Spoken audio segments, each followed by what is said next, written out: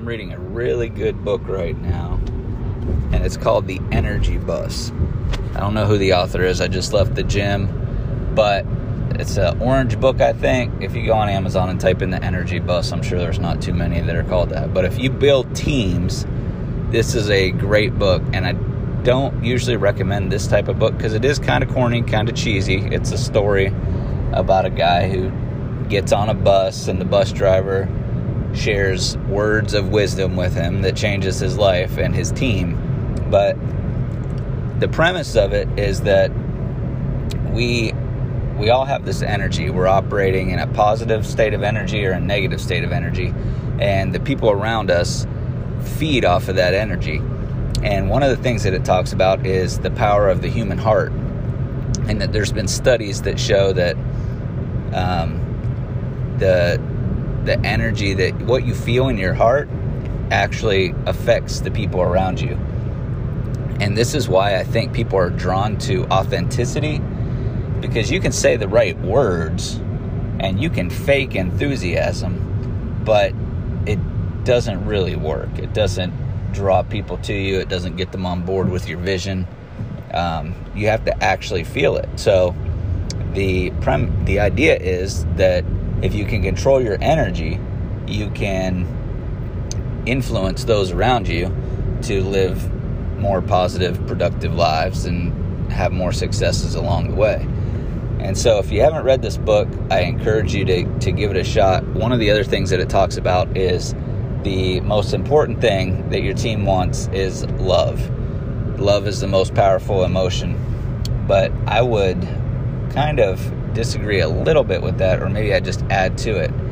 There is a book called Love and Respect, and it's a marriage seminar, or the guy does marriage seminars, and the whole premise, it's based on biblical scripture, but the whole premise is that in a marriage, the problem sometimes is that two people are trying to give different things, because the woman's deepest desire is to feel loved and cherished, and the man's deepest desire is to have respect. And he uses the example of, in his counseling times, he often asks people, like women and men while they're in counseling, like, if you had to choose never feeling loved ever again or feeling respected every single day from your spouse, which would you choose? And of course the wife is like, obviously love, but then she's blown away by the fact that the man says, no, I'd rather have respect. And she's like, how would you rather have respect than feeling love? Well, it's just the way that we're wired. So I would say that I would include that in both things. Your team needs to feel loved or respected. And if you can give both to both sides, then that's a win-win combination. Because oftentimes when people don't feel loved, they don't feel like you care, they're not going to go very far for you. And if they don't feel respected, then they're just going to shut down. And so it's got to be genuine. So you got to find things about the person that you love and respect, and you've got to make sure that you're communicating that to them. So that is the Energy Bus. And if you're building a team, I highly recommend it. Since I'm driving, I'm never going to really look up Amazon affiliate links and put them in here, but just do an Amazon search for the Energy Bus, and you should be able to find it.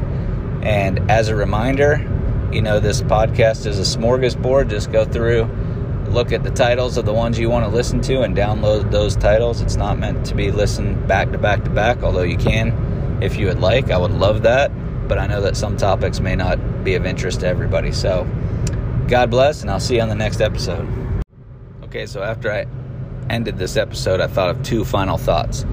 First thought, another very big concept in the Energy Bus is the idea of energy-sucking vampires. Basically, they're these people on the team that are negative all the time. And in the book, it talks about getting them off the bus. Just fire them. If they're not going to come in line, then get rid of them.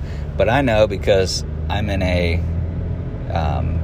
organization where we can't always just let somebody go, and I know there's other organizations like that. And so what you want to do is minimize that.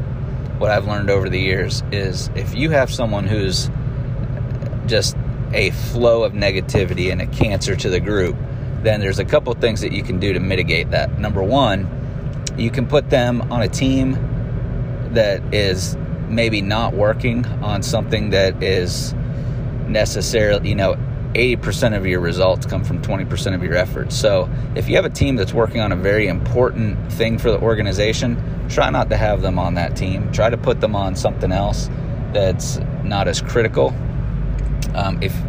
If there's side projects that are lone projects, you can always put them on individual projects, and that will help mitigate it even more. And even location. I always think of the movie Office Space where they move the guy down into the cellar. That's kind of horrible, but in some ways, sometimes you have to just physically move somebody away from the people that they're bringing down so that their energy isn't right there.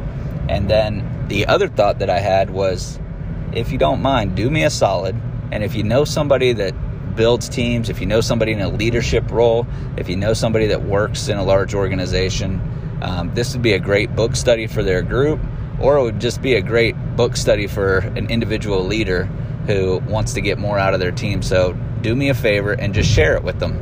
There should be a share button on whatever podcast thing you listen to, or a link or something. Just copy it, paste it into a text message, and say, hey, I thought this might be of interest to you.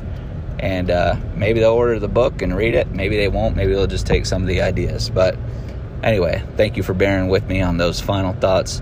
And now, God bless. I'll see you on the next episode.